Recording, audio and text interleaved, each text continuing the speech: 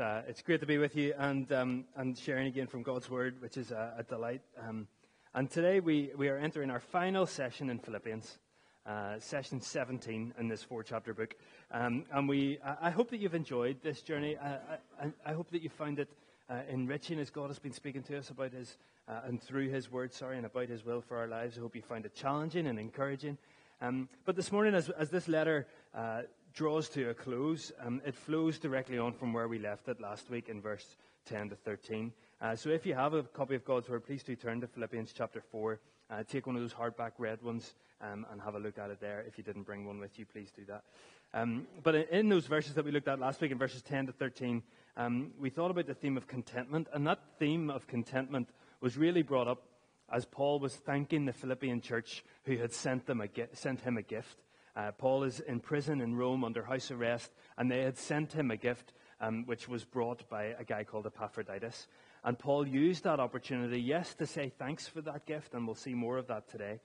But he also used it to show that financial security and material possessions are not the foundation of Paul's joy, not the foundation of his contentment.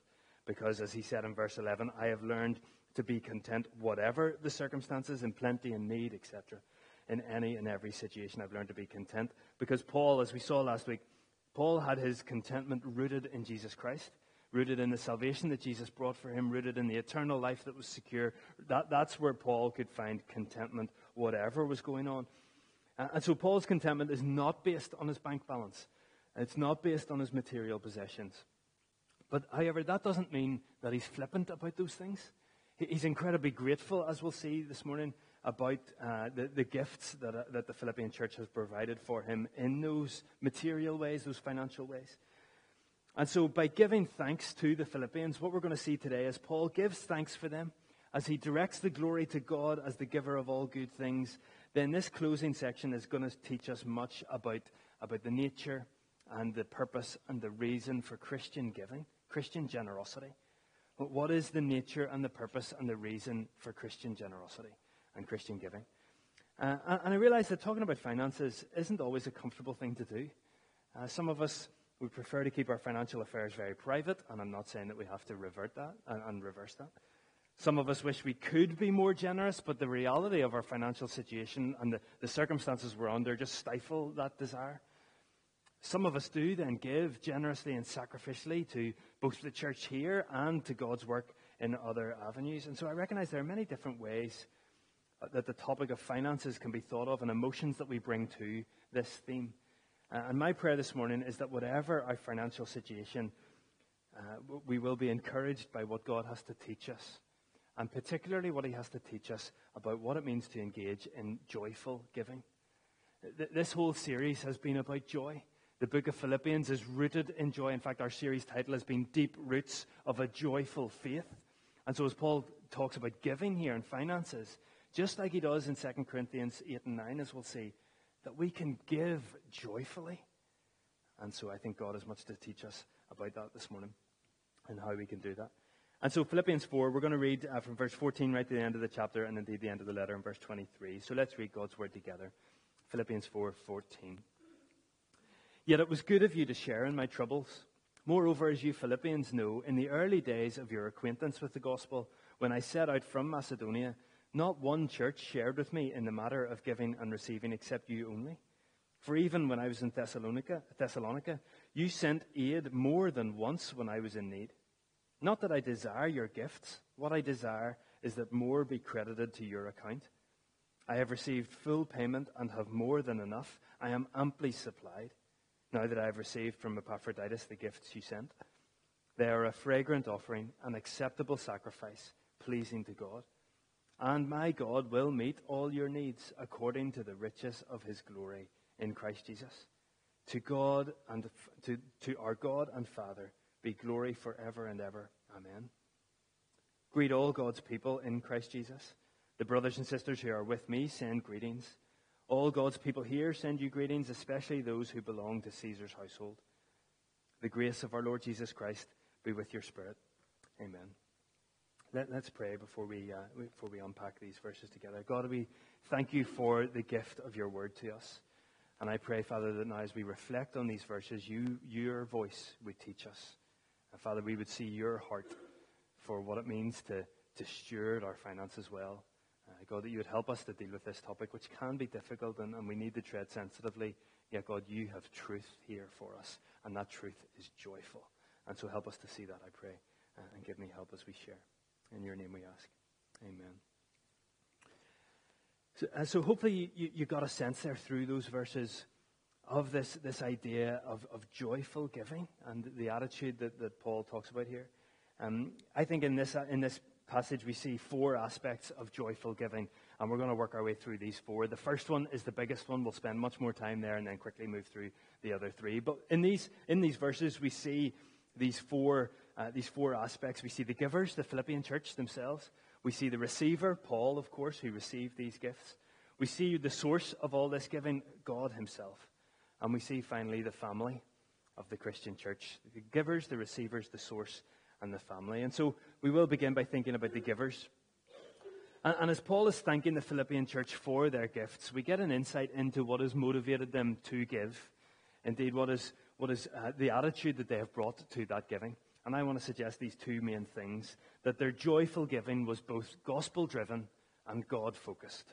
Gospel-driven and God-focused. And that enabled joyful giving. And so to take these in turn, firstly, gospel-driven. Well, we see that emphasis in the desire to see the impact of the gospel spread and what Paul says about them in verses 14 to 16. Let me read those verses again. Paul says to the Philippian church, "Yet it was good of you to share in my troubles. Moreover, as you Philippians know, in the early days of your acquaintance with the gospel, when I set out from Macedonia, not one church shared with me in the matter of giving and receiving, except you only. For even when I was in Thessalonica, you sent me aid more than once when I was in need." You see, as we mentioned last week as well, the Philippian church had been generous and supportive of Paul for years. Right from their early encounters, that early acquaintance with the gospel, they had supported Paul. And it seems that the church had continued to support Paul as he moved from Philippi through Macedonia. And Macedonia was the area that Philippi was in. And so as he moved through Macedonia on to Thessalonica, right down to Corinth, it seems that the Philippian church supported him throughout that journey. And we see that journey recorded for us in Acts 16, 17, and 18. It's Paul's second missionary journey, really, where he goes through Macedonia back to Corinth before heading back to Antioch. And you may know that Paul moves from place to place, and we see that through that second half of Acts. And those chapters of 16, 17, and 18 in Acts are fascinating to see how Paul moves, but particularly his relationship with the churches in each place.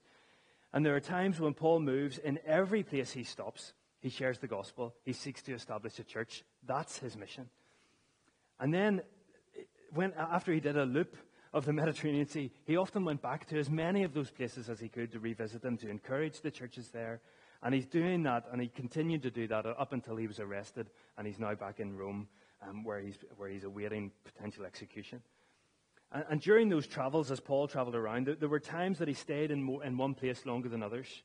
And when he did that, he often found his own work. So we see in Acts 18, he stays in Corinth, and he is a tent maker with Priscilla and Aquila. And so he earns his own way there. He doesn't want to be a burden to the church. Because there are other times when he's traveling, he doesn't stay long enough to have his own employment, and so he's not self-sufficient.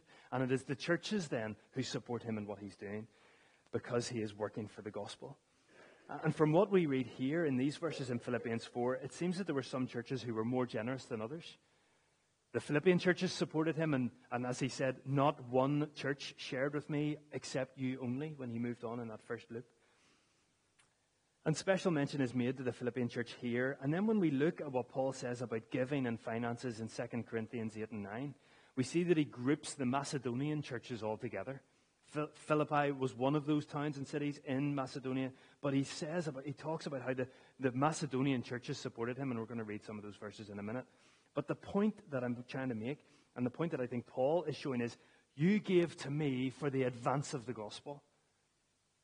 What you provided for me enabled gospel ministry. And so, therefore, their giving, their joyful giving, was gospel-driven. They wanted to see Paul continue to move the gospel throughout the known world. And so they gave financially to enable him to do so. And so their giving was gospel-driven, firstly.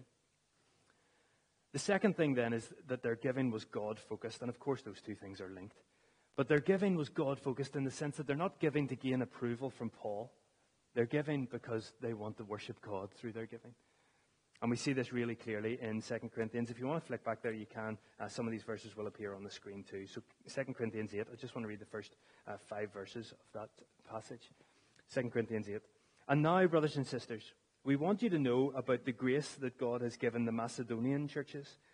In the midst of a very severe trial, their overflowing joy and extreme poverty welled up in rich generosity. I mean, goodness, we could spend some time there, couldn't we? Their overflowing joy and extreme poverty welled up in generosity. Those two things. Maybe overflowing joy might well up in generosity. I get that, but extreme poverty welled up in generosity. You can see that how generous this church really was. These churches really was. For I testify that they gave as much as they were able, and even beyond their ability. Entirely on their own, they urgently pleaded with us for the privilege of sharing in this service to the Lord's people. And they exceeded our expectations. They gave themselves first of all to the Lord, and then by the will of God also to us. And so you can see that they gave, the Macedonian churches are generous, and they gave as a result of the grace they'd received. They gave out of hearts overflowing with joy. They gave first of all to the Lord. They gave to the Lord's people. Their giving was God-focused. It wasn't about impressing Paul or anyone else. God was their primary focus. And then, of course, we see that a wee bit later in 2 Corinthians chapter 8, particularly in verse 9, that their giving is God-focused because it is God who's given them the example of what it means to be generous in giving his son Jesus. We see this in verse 9. For you know the grace of our Lord Jesus Christ, that though he was rich, yet for your sake he became poor, so that you through his poverty might become rich. You see, Jesus is the model of giving. The Macedonian churches grasped that. The grace that they had received, the generosity from God, overflowed from their lives into then generosity to God's people. And so the Macedonian churches, of which the Philippian church was one, was incredibly generous, and it gave with a gospel-driven, God-focused mindset and motivation. But it's not just in Corinthians that we see this God focus. We see it back here in Philippians 4 too. Paul explains that the gift that he received was very much appreciated, yes, but more than that, it was a gift to God. He describes it in verse 18 as a fragrant offering, an acceptable sacrifice pleasing to God. See, Paul was happy with it, yes. He was amply supplied. He received what was given and is grateful for it. But this was a sacrifice to God.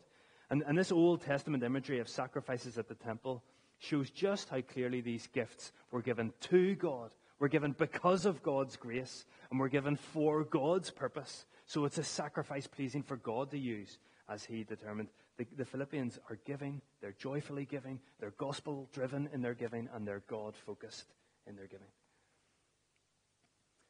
And as we think about how that practically then worked out, these sound like nice sound bites. Okay, we want to joyfully give. We want to be gospel-driven in our giving and God-focused. Fabulous. What does that actually mean? Well, we can see from the Philippian churches that it meant that they were generous and they were sacrificial. They were generous and sacrificial. And we know that because Paul was amply supplied by their gifts. Paul didn't have to scrimp through because their gifts just about covered. No, he was amply supplied. They were generous. And they were a fragrant sacrifice to God. That even as we saw from Corinthians, even when they were in extreme poverty, they gave. They gave even beyond some of their means at times. They were gospel-driven, they were God-focused, which meant that their giving was generous and sacrificial. And I wonder if that could be said of us. How do we come and how do we think about our giving to God? And I mean that individually and corporately. Do we consider our own finances and the finances of this church in this way? Do we seek to be gospel-driven, God-focused, generous, sacrificial? This is tough and this is challenging. Just as an aside, you will know that as a church family, we seek to give regularly to mission. And we seek to do that in this way. We might not always get it right, but the members have agreed in what we have decided to give. And I'm grateful for the generous heart of this church.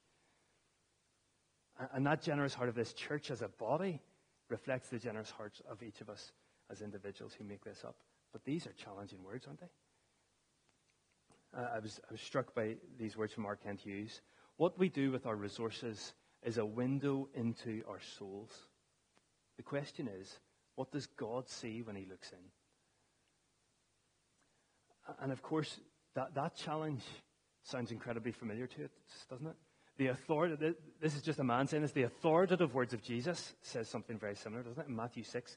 In Matthew 6, Jesus says, "Do not store up treasures for yourself on earth, where moths and vermin destroy and where thieves break in and steal, but store up for yourselves treasures in heaven, where moths and vermin do not destroy and where thieves do not break in and steal. For where your treasure is, there your heart will be also." See, Jesus is saying where we place our treasure is an indication of the condition of our heart. And so what do our hearts show? Or should I say, what do our finances reveal about our hearts? Do they show a life of a joyful giver? A gospel-driven, God-focused, generous, sacrificial giver? It's deeply challenging stuff. I'm not wanting to make anyone unduly burdened. If the Lord is burdening us to how we respond to this, as I know I felt this week, then that's one thing. But I'm not wanting to egg this on any further than he will. Because we must remember that, yes, this is challenging, but God's grace is the motivating factor for our giving, not guilt. Not a burden of what we think everyone else is doing. It is God's grace and our understanding of that, the lavish grace that he has given. That is what motivates us to give. You see, we're to take our status as children of God seriously. And throughout Philippians, Paul has been showing us this, that we are to know that knowing Christ is of surpassing worth. So I count all else as loss for the sake of knowing him. We know that our citizenship is in heaven, in chapter 3, verse 20. We know that we store up treasures there. Therefore, we fix our eyes there. We press on toward that goal.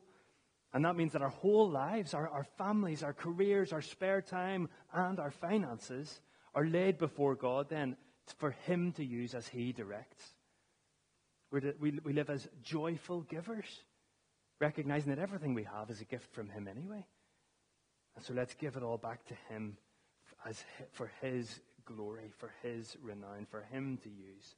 See, there's to be a joy in our giving, not a begrudgingness. 2 Corinthians again says this so clearly in 2 Corinthians 9, verse 7.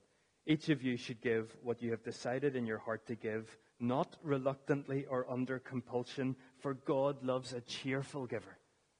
A cheerful giver, joyful giver. Gospel-driven, God-focused, sacrificial, generous, joyful. And doesn't that show a whole change in the attitude to how we value our things in the world that we live in? And so we've seen that the Philippian church seemed to be just that. They are joyful givers. And so to move back to Philippians 4, we've thought about the givers. Now let's think about the receiver. Let's think about Paul himself. Because I think as we see Paul's response to the gifts that he's received, we can see the same attitude. Paul is as well gospel-focused and gospel-driven and God-focused.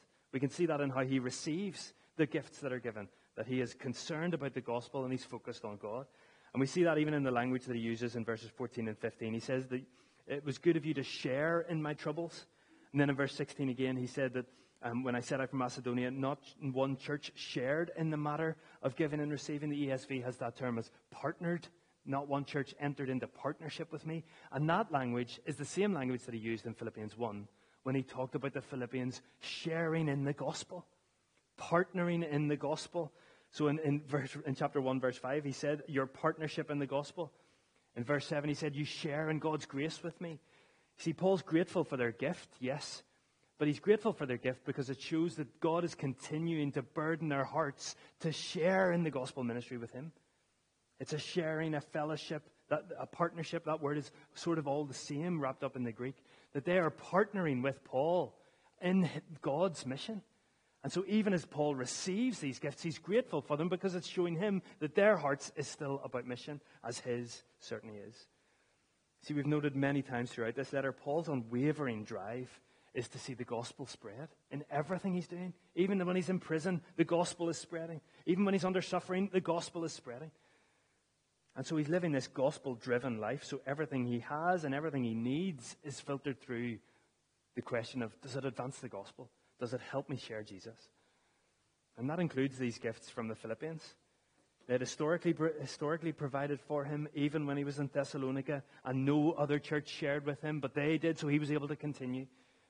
And now, even when he's in Rome, his needs are amply supplied. And that phrase doesn't, it gives me the impression that he's got enough to do what he needs to do. He's not saying, your gifts have lavished upon me, thanks, I've been able to buy an Xbox to put the time in here while in Rome. No. I have got what I need. I'm amply supplied to continue the work that God has given me to do.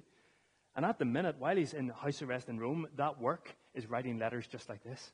He wrote a number of letters while under arrest in Rome. And so this is vital work. As we saw last week, he had to pay for the rent of the house that he was imprisoned in Rome. He needed this money, but he needed the money to enable the ministry to continue. And so Paul is gospel-driven in his whole life. And even when it came to the gifts that he received, he didn't use them to make his own life more comfortable. Everything he had was in service to the gospel. And so Paul is gospel-driven. And secondly, he's also God-focused. And I think we see this mainly in the way that he responds in verse 17. So he said, thank you for this gift. And you gave, even when I was in Thessalonica, more than once when I was in need. And then verse 17, not that I desire your gifts. What I desire is that more be credited to your account. And I could probably ask Barry or David or others to talk about the accounting language that's being used here, but because that is specific and that is intentional that Paul is using that language. But what he's really trying to show here is that his overwhelming desire for the Philippians is that their heavenly account is grown. It's similar language to what Jesus used in Matthew 6. Paul's saying that the financial gift that the Philippians have sent him is a blessing to him because it's showing that their treasure is in heaven. They're investing in gospel ministry. So it's showing him, I don't desire your gifts. I want your account to be credited, your heavenly account, your eternal account, because your treasure is in heaven. You're investing there by giving money to me. So you're so focused there that you're generous here. I think that's a challenge to us, isn't it? Stephen Lawson summarized it like this. By their monetary gifts, the Philippians are storing up an eternal profit for themselves. In other words, because they are gospel-driven and God-focused, Paul celebrates their gospel-drivenness and God-focusedness because that's what their gift is showing him. See, Paul's desires for them to grow spiritually, to mature spiritually. And so he's focused not just on his own growth and his own comfort, he's focused on them, God's work in them. And so as they give to him, he's saying, isn't this wonderful? God is still at work in you, and so may he bolster and grow your heavenly account. And so Paul is gospel-driven, he's God-focused, not just for himself, but even for those who have given to him. And what does this all lead to? Well, we see in verse 20, we see the summary of all this. Maybe we might think that throughout this letter, Paul has clearly shown his affection for the Philippian people. He's clearly shown his desire to see them grow and nurture. So maybe we might think that this is going to be a big rousing crescendo of love and adoration poured on the people for what God is doing among them. But that's not what we see. What we see is Paul in his gospel-driven, God-focused state saying, praise be to God. Verse 20, to our God and Father be glory forever and ever. Amen. And this speaks to us of not only of Paul's God-focusedness, but it also speaks to us of our third point, of the source of all this generosity, the source of all this giving. See, Paul is showing that God deserves the praise, the glory forever and ever, because as we mentioned earlier, everything comes from his hand anyway. And Paul recognizes that in verse 19. He's just talked about the fragrant, acceptable sacrifice, and then he said, and my God will meet all your needs according to the riches of his glory in Christ Jesus. Paul knows that his God, Paul's personal, knowable, relatable God, our God, is able to meet every need for the Philippian church and indeed all his people. And now we need to make sure that we understand this properly, because this verse could be twisted to give a false message that when we show generosity to others, God will give us back even more than what we've given away. And what that means is actually then our motivation for giving is greed. If we give so that God will give us more, then actually we're not being generous, we're being greedy. And not only is that counterintuitive, I think that's counter-biblical. And so that's why we need to understand, what does this mean then, that God will give all that we need? Well, to understand, we need to understand the significance between what we want and what God ordains that we need. And sometimes those are the same, sometimes they're very different. It's not that God is unable to give us everything we want. He's the creator and sustainer of the universe. Everything is in his hands. He can give us whatever he desires. He can give us whatever we might want. But as a good father to us, he knows that everything we want isn't always best for us. And so therefore, we must humbly submit to the one who knows us better than we know ourselves, the one who holds the entirety of the universe in his sovereign hands. And so we trust him to give us what he determines we need, rather than all the things that we might want. And there are times that may well be physical provision. Absolutely. That might be what God ordains we need. But this is certainly not the promise of that. To read that into this verse would actually be to misunderstand all of Philippians. It's to misunderstand what Paul has just said about contentment. That contentment is not found in times of plenty. It is found in Jesus Christ. And therefore you can be content in times of plenty or in times of need. And so God will give us what we need. And so we need to understand then that priorities should not be based on the physical material world. No, this is about deepening spiritual roots. This is spiritual work that God will grant us for. And our Kent Hughes has helpfully said, God would supply the need for joy and for steadfastness and for endurance and for humility and for concord or unity and for peace and for the ability to face all circumstances. It's a summary of Philippians in a sentence. God will supply the need for all those things. The stunning scope of the promise is that there is not one thing that they and all faithful Christians truly needed that God would not give. That's what Paul's saying when he said, my God will meet all your needs, because he is the source of contentment. He is the source of where we find strength in suffering. He is the one who is at work in you to work and complete his purposes in your life. He's the one who sanctifies you. He is the one who we can be confident that will bring to completion his work in your hearts. God will give us all that we need as we follow him. And that should be a great comfort to us. Because in a world that seems to sap our joy, in a world that seeks to rob us of contentment and disable our ability for unity and for peace, the world can't provide all those things, but God will provide all that we need. And because of that, because of the confidence we can have in the source of all that we need, we can joyfully give. We can joyfully give. And our final section then, as we look at this chapter, we see verse 21 to 23, and maybe sometimes we're a little bit guilty of just skipping over these greetings at the ends of Paul's letters, but it has much to show us here, and I think his heart continues in this theme of joyful giving as he thinks about the family, as he thinks about church, the body of Christ, and how not necessarily we're to give with our finances, but how we're to give with our emotions, how we're to love one another. Verse 21 begins with, greet all God's people in Christ Jesus. The ESV has that, I think, probably slightly clearer, is greet every saint in Christ Jesus. The idea is that there is a unity and a camaraderie in the family of God that goes way beyond anything else and that unites us, and therefore there's an emotional connection with one another, a deep love in Christ for one another. It's more than likely that the Roman Christians who are sending greetings through Paul here have never met the Philippians. The Philippians haven't met them, yet there is love between them. And that's why these greetings can be shared, because they are united together, and as they share love for one another, they are a wonderful witness to the world that they live in for Jesus' love. And isn't that what Jesus himself said in John 13:35 when he said, the new command I give you, love one another. And then he said, by this, everyone will know that you are my disciples if you love one another. And so through our love for our brothers and sisters, we shine the gospel outward into the world. And so my encouragement for us this morning is to joyfully give yourself to the family of God. Joyfully give your time, your energy, your emotions, your homes, your finances maybe, to the church of God, to your brothers and sisters.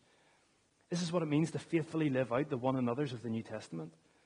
It's what it means to take seriously what Jesus tells us here. If we are to love one another, and by the way, this comes just after he has washed the disciples' feet and said, I've set you an example so you can go and love one another. This is deep affection.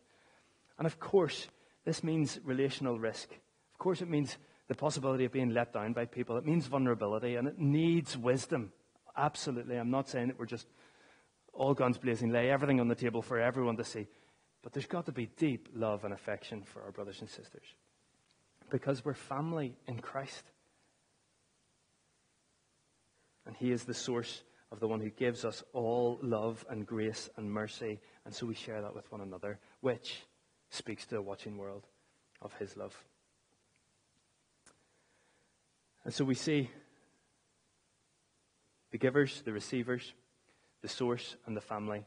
And to finish this letter off, isn't it wonderful that Paul reminds them of two main things: God's miraculous work in salvation and his grace.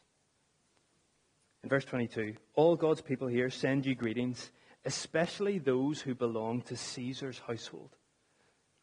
Paul is encouraging the Philippians here, just like he did, remember back in the middle of chapter 1, when he said, I've been imprisoned, and the reason why I'm here is being made known to the palace guard. In other words, Paul's saying the gospel is spreading throughout the Roman soldiers who are in the inner circle of Caesar. And now he finishes the letter by saying, especially the brothers and sisters, the believers in Caesar's household. Paul's saying to a church that is under the cosh, in suffering and in a culture and a context that is saying the gospel is wrong, that he is saying in the corridors of power, God is at work. We worship the true and sovereign King. And so there's believers even in Caesar's household, and they send you greetings in Philippi. What a wonderful encouragement that must have been for them. And finally, Paul signs the letter off in the same way that he started. In chapter 1, verse 2, he said, grace and peace to you from God our Father and the Lord Jesus Christ. And he finishes this letter with, the grace of our Lord Jesus Christ be with your spirit. Amen. I think it's wonderful that everything that Paul has said in this dense, joyful letter is bookended by grace. It's been infused by grace the whole way through. And that is what enables joy. Grace enables joy. Grace brings us into relationship with Jesus. Grace then allows us to show that love of him to other people. And grace ultimately is what enables deep roots of a joyful faith. It's not about effort on its own. It's not about our own ability to make our way there. No, it's grace upon grace as God works in our lives, sanctifying us more and more into into the likeness of Jesus Christ, so that we can live a joy-filled, deeply rooted faith in him.